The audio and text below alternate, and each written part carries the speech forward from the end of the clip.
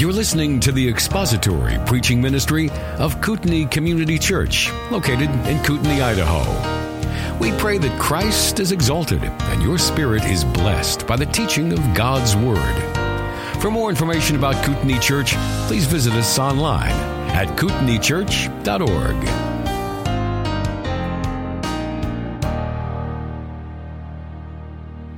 Let's read chapter 3 through about verse 18, because we're going to start chapter 3. And this is another interesting thing about some of the Old Testament books. The stories in them are famous world round, whether they're received by Bible believers or not. So let's look at chapter 3 of Daniel, verses 1 through 18. Nebuchadnezzar the king made an image of gold, the height of which was 60 cubits, and its width 6 cubits. He set it up on the plain of Dura in the province of Babylon. Then Nebuchadnezzar the king sent word to assemble the satraps, the prefects, the governors, the counselors, the treasurers, the judges, the magistrates, and all the rulers of the provinces to come to the dedication of the image that Nebuchadnezzar the king had set up. Then I believe it's satraps, the prefects and the governors, the counselors, the treasurers, the judges, the magistrates, and all the rulers of the provinces were assembled for the dedication of the image that Nebuchadnezzar the king had set up, and they stood before the image that Nebuchadnezzar had set up. Then the herald loudly proclaimed, "To you the command is given, O peoples, nations, and men of every language, that at the moment you hear the sound of the horn, flute, lyre, trigon, psaltery, bagpipe, and all kinds of music, you are to fall down and worship the golden image that Nebuchadnezzar the king has set up. But whoever does not fall down and worship shall immediately be cast into the midst of a furnace of blazing fire."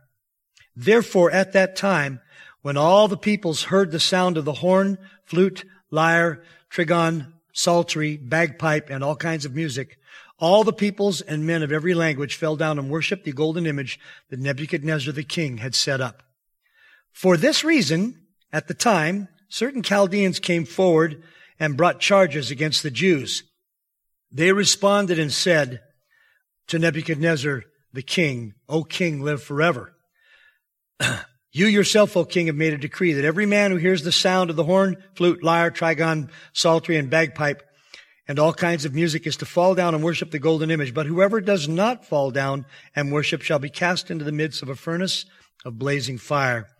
There are certain Jews whom you have appointed over the administration of the province of Babylon, namely Shadrach, Meshach, and Abednego. These men, O king, have disregarded you.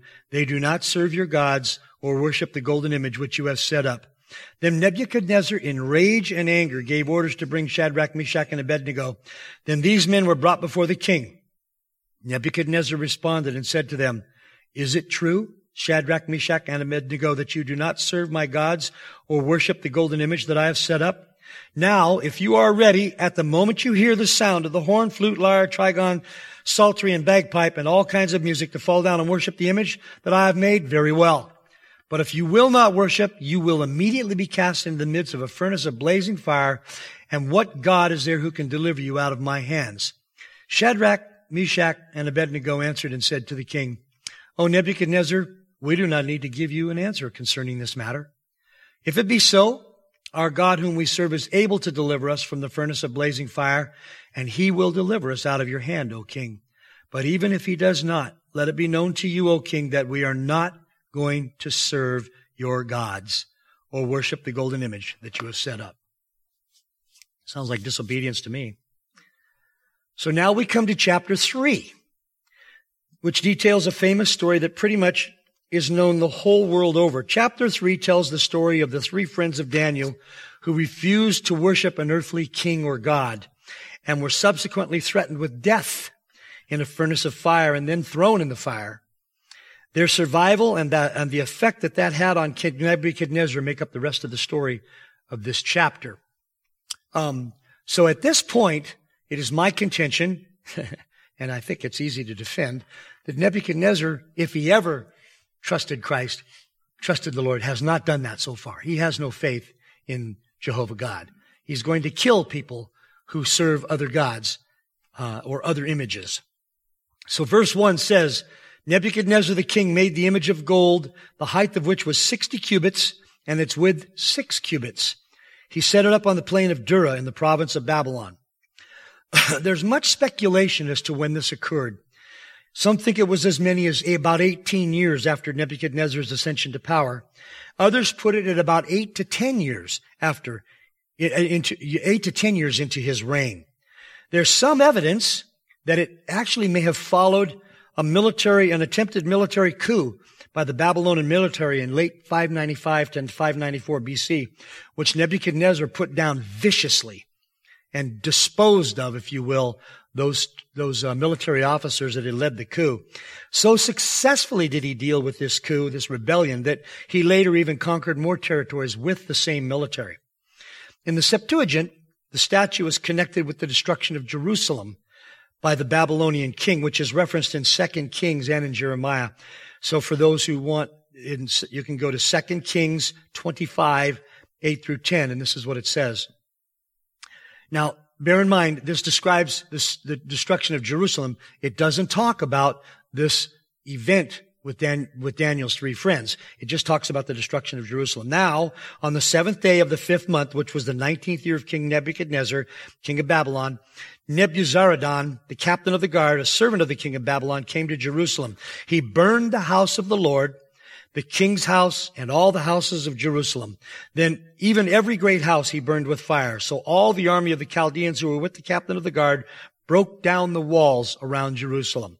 And then Jeremiah chapter 52, verses 12 through 14, it says, Now on the 10th day of the 5th month, which was the 19th year of King Nebuchadnezzar, king of Babylon, Nebuzaradan, the captain of the bodyguard who was in the service of the king of Babylon, came to Jerusalem. He burned the house of the Lord, the king's house, and all the houses of Jerusalem. Even every large house he burned with fire. So all the army of the Chaldeans who were with the captain of the guard broke down all the walls around Jerusalem. So this is a pretty significant destruction of the city, of the houses, of the palace, of all the great houses. So the houses of the rich, houses of some of the poor destroyed. Jerusalem would have been left in tatters. But it doesn't say anything about Shadrach, Meshach, and Abednego. So all of these propositions, however, are simply opinions, for there is nothing historically that connects the erection of the statue with the destruction of Jerusalem. At any rate, there is no doubt that it did happen after the events of Daniel chapter 2. We see reference to the fact that Shadrach, Meshach, and Abednego were officers in the province, as mentioned in Daniel 2:49. So it says in the last verse of chapter 2, And Daniel made request to the king, and he appointed Shadrach, Meshach, and Abednego over the administration of the province of Babylon, while Daniel was at the king's court. So Daniel made the request. They were appointed to positions. They were in those positions when this statue was erected. They chose not to fall down, and they were turned in by the Karens by the people of the day. By the tattletales of the day. Shouldn't use that name because there's very nice Karens out there. So, and then at the end of the chapter, at the end of this chapter, we find out that after their refusal to compromise their principles, then the king caused Shadrach, Meshach, and Abednego to prosper in the province of Babylon, verse 30. So these events occurred after Daniel chapter 2. Why do I say it that way? Because there's people who, in their effort to pick apart the book of Daniel, want to switch the chapter order. Because it was written in the 2nd century, don't you know? It was written as a history. No, it wasn't. It was written in the 6th century BC, and it was full of prophecies that the Lord saw fit to have come true. So, the statue, another grenade that the critics lob at this was the size of the statue and what it was made of and etc. Well, this statue would have been a common creation of the kings of old. Very likely it was wood overlaid with gold. It was disproportionate. If you do the figures, 6 cubits wide, 60 cubits tall. It was disproportionate unless there was a large base, and we'll talk about that large base later. And some believe that is what is described here. It was 99 feet tall and about 9 feet in width. Have any of you seen the statue of Jesus over Rio de Janeiro? That's approximately the size of this statue, within a few feet, actually, within just a few feet. I think that statue is 90 feet tall. There are multitudes of ancient monuments like this. The Colossus of Rhodes comes to mind, which was 70 cubits tall. And while Nebuchadnezzar was certainly wealthy enough to have built this statue entirely of gold, it was, like I said, most likely wooden overlaid with plates of gold. Herodotus describes the statue of Bel, or Marduk, which is a Babylonian god, being overlaid with 800 talents of gold. So I went online the day I wrote this up and figured out what that would be worth today. Do you know how much money was wasted on a statue of a pagan god? Any guesses in today's numbers? If you said the ION with a B, you were close. Yeah. It was $1.32 billion worth of gold in tribute to a pagan god.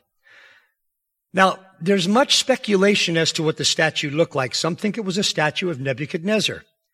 However, there is no clear history of the Babylonian kings making statues of themselves. They generally made statues of their gods. It was more likely his patron god, Nebo. Others think it was similar to an Egyptian obelisk, which is just a four-sided, like the Washington Monument, just a four-sided pillar. With chapter 2 as context, it is very likely that it was a representation of either Nebuchadnezzar or his god, and it would have drawn inspiration from the dream he had that Daniel interpreted. The statue in his dream was composed of 5 components. In this case, this statue was entirely of gold, most likely, obliquely or surreptitiously representing Nebuchadnezzar himself.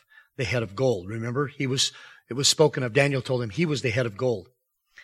In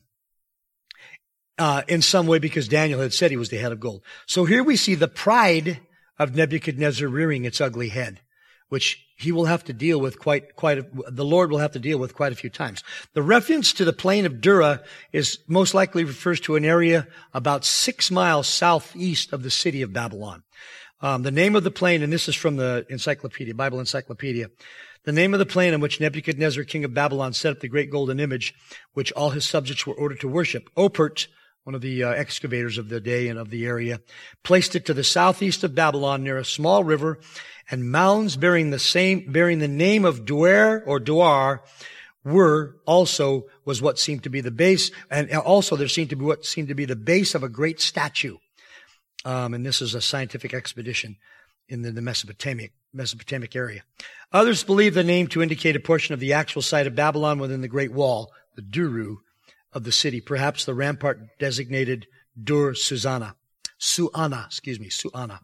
the rampart of the city. So it was either a few miles southeast or it was right inside the city. At any rate, it was associated in an area and raised to such a height that people all around would be able to see it. It would be very clear to them in the city and without. A statue 90 feet tall can be seen from quite a ways in flat ground. Really quite a ways. You could see if there was a statue that tall in Sandpoint from here, it'd be really easy to see it if there weren't a bunch of stuff in the way. Another issue of note is that the dimensions of the statue introduce the number 6 quite unintentionally. Lots have been made over this. The numerologists not necessarily in ranks of Christianity, but numerologists have made quite a bit of hay with the 6s. The simple fact is that the Babylonian numeric system was a sexadental numerical system. It was based on the number 6, and I'll talk about that in a minute here. This seemingly insignificant detail has no numerology content, but does add credence to the entire story of Daniel, because the Babylonian number system was a sexagesimal or base 6 number system. This system of numbers is still in use today. Do you know where? How many seconds are there in a minute? Why not 100? We're base 10. How many minutes are there in an hour? How many degrees are there in a compass? 360. And how many minutes are in a degree? 60. We still use the base 6 system quite a bit. So time and direction. and that's really all it was when the Babylonians would make something, make it according to their numerical system. It would be just logical. When we build, which it's always struck me why we have our studs 92 and 5/8, but that's another story. Yeah. That's so that the two top plates and the bottom plate will add up to an 8-foot sheet of plywood, I guess. But we deal in 8s. Okay. Finally, Daniel was not present for the ceremony. So this can indicate that some time had passed and he was likely on the business of the king somewhere else in the province. Because had he been there, he would have been called to the plain because it was calling all of the head honchos. And we'll see that in a minute here. Any questions or comments about verse 1? Verse 2. So, then Nebuchadnezzar the king sent word to assemble the satraps, the prefects, the governors, the counselors, the treasurers, the judges, the magistrates, and all the rulers of the provinces to come to the dedication of the image that Nebuchadnezzar the king had set up. If this loyalty oath procedure did take place subsequent, yes. Wouldn't Daniel, being a Jew, also be subject to go into that furnace? If he had been there, yes. But he was not present. Well, assuming he didn't bow down. And I think we can all make that assumption that he wouldn't have bowed down. Right. No, he would have been subject. It wouldn't have to just been Jews. If there had been an Indian satrap who hadn't bowed down, he would have been sent to the furnace. The Babylonians liked to roast people. I did a little bit of study in their history. There's in one reference, it was, I see if I can remember it. It was like, they roasted 2 of ours, let's roast some of theirs. I mean, they said it much more eloquently than that, but they killed 2 of our soldiers, let's roast some of theirs. And that's the word they used, roast. So, it was just a matter of that type of culture, very coarse culture where life had very little meaning, unless you were a king or somebody in position of authority. So if this loyalty procedure did take place subsequent to the military rebellion in Babylon, it would have been logical for the king to require all the people in positions of responsibility to come and pledge their fealty to him. So it would be a reminder to everybody that you need to pledge fealty to the king, and if you don't, here's what will happen to you. Like that coup I put down a couple of years ago. Remember that? As is the case with most large governmental organizations, there would have probably been quite a few people involved in the named positions here. Government, left to itself, grows. And, or even left to itself and attempted to be keeping from growing, still grows. And so there would have been a lot of satraps and all of those other names. Any questions or comments about that? Verse 3. Then the satraps, the prefects, the governors, the counselors, the treasurers, the judges, the magistrates, and all the rulers of the provinces were assembled for the dedication of the image that Nebuchadnezzar the king had set up, and they stood before the image that Nebuchadnezzar had set up. Some of these offices are Babylonian words, and some are Persian.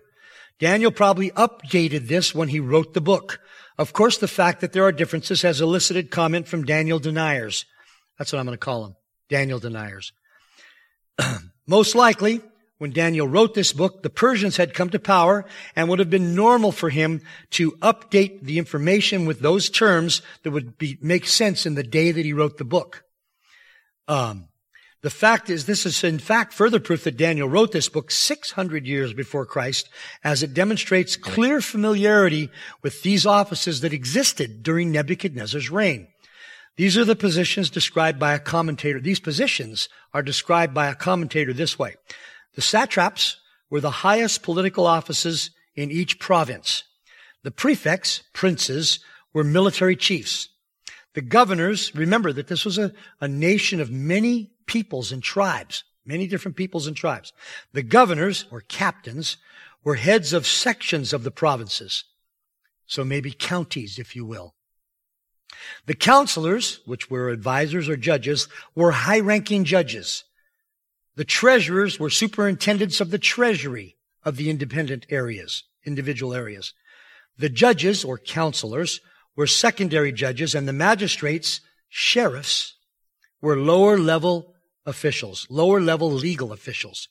The rulers, or officials, were subordinates of the satraps. They would have been directly serving under the satraps. These positions would have represented all of the administrative government of the empire, and there would have been many languages involved. Thus the use of musical instruments to signal the time to bow down. The entire concept is in close keeping with the way the ancients did things.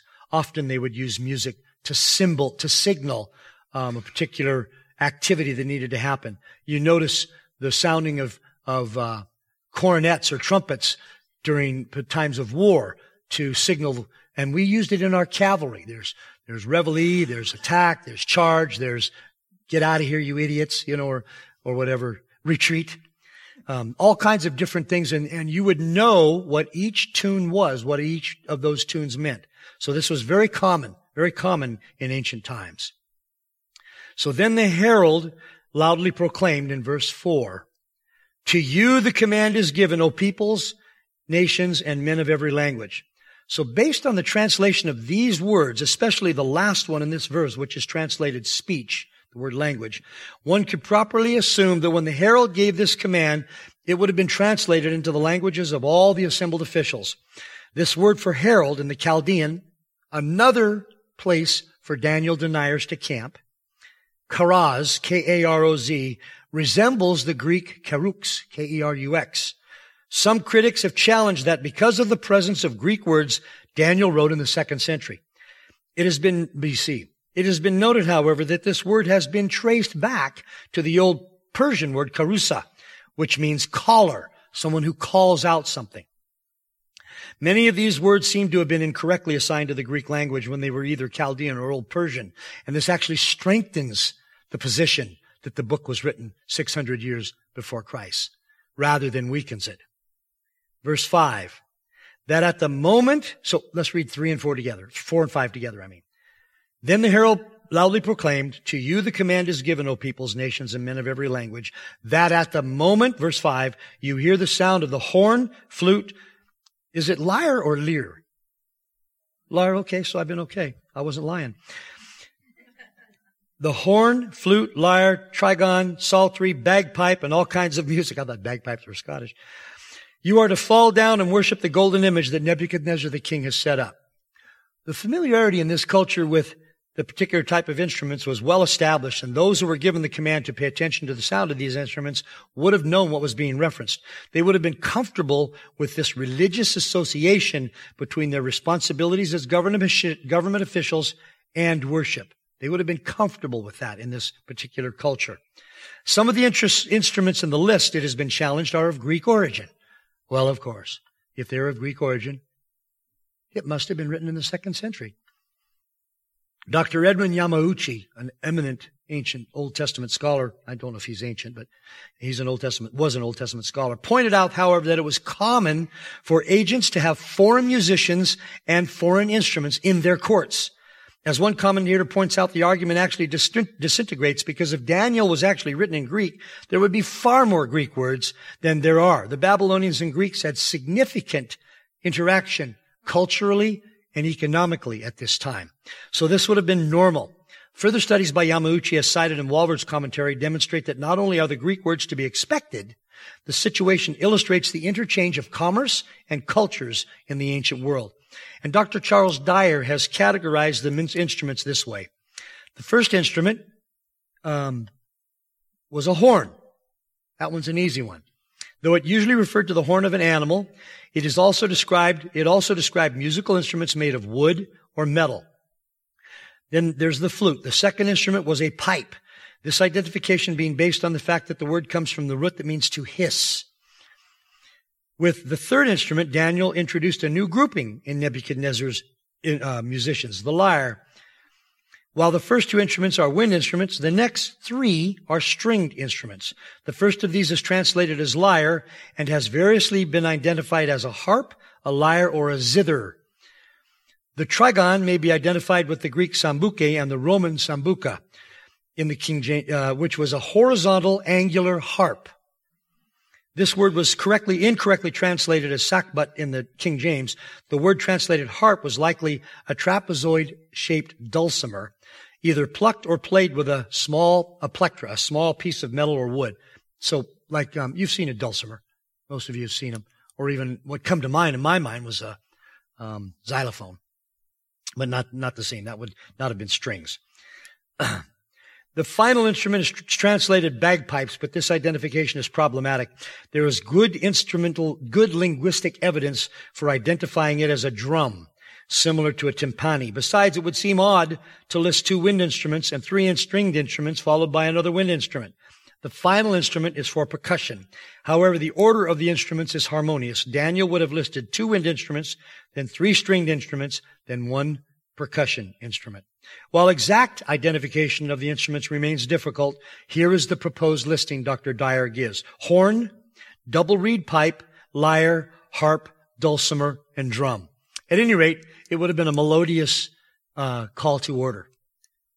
And so their instruments, and I had pictures. I've neglected to bring the thumb drive that has the PowerPoint on it. I had some images that were made of the kinds of instruments that have been found in archaeological digs that probably correspond to these. So those are the instruments, and the idea was that once everybody had the command and knew that they were to listen for music, everybody would know what the music meant. What did the music mean? Fall down, kneel, get on your face before the false god. Verse 6, but whoever does not fall down and worship the image, shall immediately be cast into the midst of a furnace of blazing fire. This command would have, for the most part, have fallen on receptive ears. In ancient times, people were not reared with the sense of the rights they had, but with the understanding of conformity to the ruling hierarchy. That's how they were reared as children. It would have never occurred to them to say, I'm not falling down and worshiping some false god. It would have only occurred to those who had been raised with an understanding of their inherent worth and the God, a true God that they would serve, who had given them life and given them rights and responsibilities. To these people, everything flowed through the gods to their almost deity-like ruler, the king. And so if he said jump, you wouldn't even ask how high, you would just jump. And this was normal. It was normal for all these people.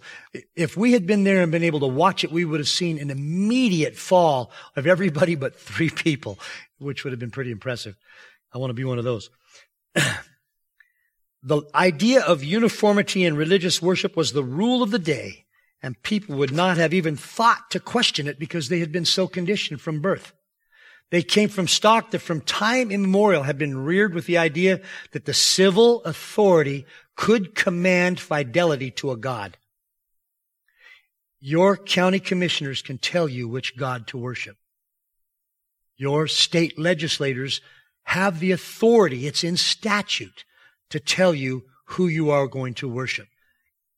Imagine that. Doesn't that just kind of twang in your head as way off? That's how they were reared. That's what it was like. So whether this was a statue that represented Nebuchadnezzar's patron god or a statue of Nebuchadnezzar himself, the idea of prostrating yourself before it would be comforting to the average citizen, because you would be rendering obedience to that which protected you, that which was your life, if you will. It was no slight to your own gods to worship someone else's gods in an age of polytheism. There were, I don't know how many gods there are in the Indian pantheon, but someone said something like 10,000. And holy mackerel. How would you, well, probably mackerel were holy too. I shouldn't have said that. But how would you know? Elephant gods and snake gods and moon gods and mountain gods and river gods and tree gods and leaf gods and sorry, I'm really glad we serve the one true God. So, of course, the Jews had been reared to love and worship the one true God and would have been deeply offended by this call to worship. And if they had the courage to do so, they would not have bowed down. Nebuchadnezzar, with regard to refusal to bow down, he regarded refusal to bow down as both disrespect to the gods and treason to the nation. So it was tied together. Disrespect of their gods was treason to the nation. And these crimes were punishable by death. Some critics, because they believe this book to have been written in the 2nd century BC, draw a connection here between the persecution of Antiochus Epiphanes in 168 to 167 BC. They claim this would be the historical context for the story. Nebuchadnezzar was not attempting, as Antiochus was, to destroy the Jewish religion. So there's no connection here. Nebuchadnezzar was simply, he had created a loyalty oath, probably following on the heels of a rebellion. And he wanted to make sure everybody knew, don't do that. He was not attempting to destroy the Jewish religion. He allowed them to worship their God. Actually, probably delightedly allowed them to worship their God. He talked about it we looked at it in the earlier chapters. Another interesting bit of information. The word translated immediately is the Chaldean word for hour, and it is the first introduction to the concept of timekeeping in the Old Testament. The furnace mentioned here was most likely a kiln constructed of bricks and used for many of Nebuchadnezzar's wide-ranging projects. And by the way, on the plains of Dura, I might have it here somewhere else, but on the plains of Dura, where this Oppert believes the statue to have been erected, they found a gigantic brick base that would have been perfect for mounting a giant statue on. And most likely could have been. A few years before this incident in about 597 BC, before this incident of Shadrach, Meshach, and Abednego, the prophet Jeremiah wrote about 2 Israelite prophets who had predicted Nebuchadnezzar's downfall. Guess what happened to them? They were thrown into a furnace in the same way, and their death was supposed to become a curse to those who would be used among the exiles. Jeremiah 21 through 23 says, "Thus says the Lord of hosts, the God of Israel, concerning Ahab, the son of Koliah, and concerning Zedekiah, the son of Maaseiah, who are prophesying to you falsely in my name." The prophecy that Nebuchadnezzar would be overthrown was false in God's name. "Behold, I will deliver them into the hand of Nebuchadnezzar, king of Babylon, and he will slay them before your eyes. Because of them, a curse will be used by all the exiles from Judah who are in Babylon, saying, May the Lord make you like Zedekiah and like Ahab, whom the king of Babylon roasted in the fire. Because they have acted foolishly in Israel and have committed adultery with their neighbors' wives and have spoken words in my name falsely, which I did not command them, and I am he who knows and am a witness, declares the Lord." Why is it that false prophets, more often than not, are also serial adulterers? You find that throughout history. That's an interesting concept to me. That was verse 6. And we'll finish up with verse 7 today. "Therefore at that time," because we're finishing up verse 7 because at 8 is where the accusation is made and Daniel's 3 friends are brought before the king in a trial. And it's quite intricate and interesting. So, therefore, verse 7, "At that time, when all the peoples heard the sound of the horn, flute, lyre, trigon, psaltery, bagpipe, and all kinds of musics, the peoples, nations, and men of every language fell down and worshipped the golden image that Nebuchadnezzar the king had set up." There was immediate obedience to all of those who were pagan, immediate obedience by all of those who were pagan. They fell down immediately at Nebuchadnezzar's command. And clearly, as we will see in verses 8 and beyond, there were people in the crowd who either were there intentionally to report what was going on back to the king, or they were just busybodies.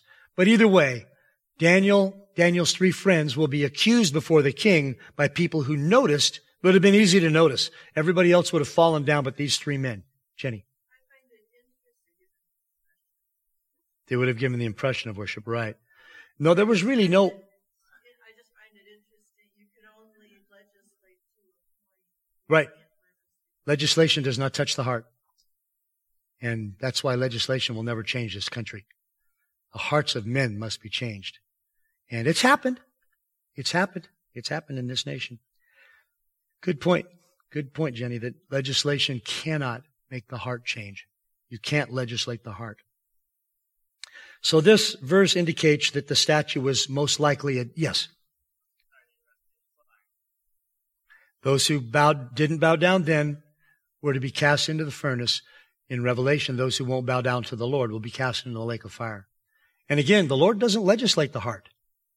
No, they didn't know. That's what they were raised with. They were comforted by the false god. They were comforted by their rulers being able to command them to worship a false god. That was order, and it was stability for them. Yes. Yeah. So true worship sometimes is destabilizing. This verse indicates that the statue was probably a deity because the Chaldee word here translated worship means to fall down or to prostrate oneself, and it was generally associated with the idea of worshiping God or a false prophet, a deity. Fear of death in a fire, if not genuine adoration of the false god, caused everyone to follow them and immediately fall down and worship the image. So to Jenny's point, probably most of the people on that plain genuinely worshiped and fell down. But there were probably some there, I would allege, who fell down because they just didn't want to burn up. They didn't believe the false god. And either one is an affront to Jehovah. But nevertheless, there were probably both types on that plain that day.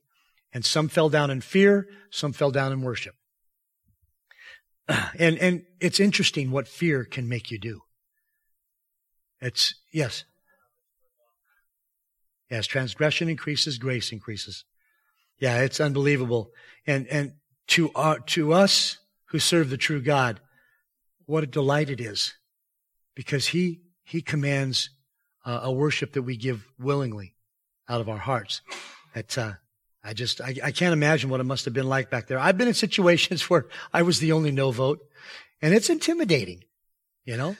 Even I can do it. I'm tough. And then when you're there and everybody else's hands are up and you're going, oh boy. No. Yeah. Okay. Yeah. You're an idiot. Yeah. Yes. Yes. Yeah. There will be plenty who will take the mark of the beast delightedly and some who will take it out of fear, but it's still the mark of the beast. So this verse does indicate, at least to us, that it was a deity.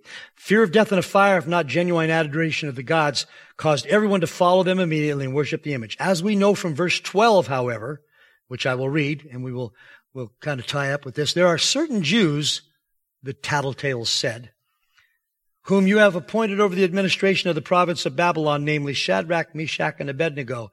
These men, O king, have disregarded you. They do not serve your gods or worship the golden image which you have set up. Now, no, we'll talk about that next time. Because just like Daniel 3 follows Daniel 2, Daniel 12 follows 11, and we aren't there yet. And I'm OCD. So this here sets the stage for them to face Nebuchadnezzar upon being accused by the other rulers in the province. They were just accused by people. They were accused by the other rulers, their peers, if you will. It would have been obvious to everyone that they were not falling down, and because they would have been the only people standing up. The only people standing up. And I'm thinking there were probably a couple thousand on that plain that day.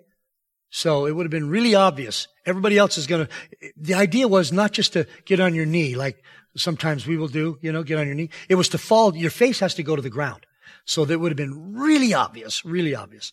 And you can picture some of the people down there going, yeah, I see you, you're going to die. You're going to burn. Those who did not fall down and worship would have been fearful of being punished themselves, but if they didn't turn in their supposed non-obedient brethren. And so it is that fear will often cause people to turn on one another. So who knows? Maybe some of those people that turned the three friends of Daniel in were actually in some way, shape, or form friends with them. But fear for their own skin, you never know what you're going to do until your skin's on the line, until you're actually faced with the bullet for you, if you will, if I can use that horrifying metaphor. That's when you know what you're going to do. When it comes time for you to stand, when everybody else is bowing. And 3 out of, 1,200, 1,500, pretty small minority. But what happens to them later on is so remarkable and so wonderful. And you guys don't know anything about it because you haven't read the rest of Daniel ever, right? So I'm just not going to ruin the story. Any questions or comments before we close? This story, again, is known worldwide. I mean, it's known by people who don't believe in God. The Song of the Three Holy Children, I was, Googling or actually DuckDuckGoing, looking up links, and one of the links was Louis Armstrong singing Shadrach, Meshach, and Abednego. And it was pretty good. Anybody who likes Louis Armstrong's voice, which is like Bob Dylan's voice, which is to say, it isn't a voice. So if you're interested, if I put that little bug in your ear, Louis Armstrong, Shadrach, Meshach, and Abednego. It's a cute little song. Let's close in prayer. Thank you for listening to the latest podcast from Kootenai Church. If you'd like to learn more about Kootenai Church or to donate to our church ministry, you can do so online by visiting kootenaichurch.org. We hope you enjoyed this podcast and pray you'll join us again next time. Once again, thank you for listening.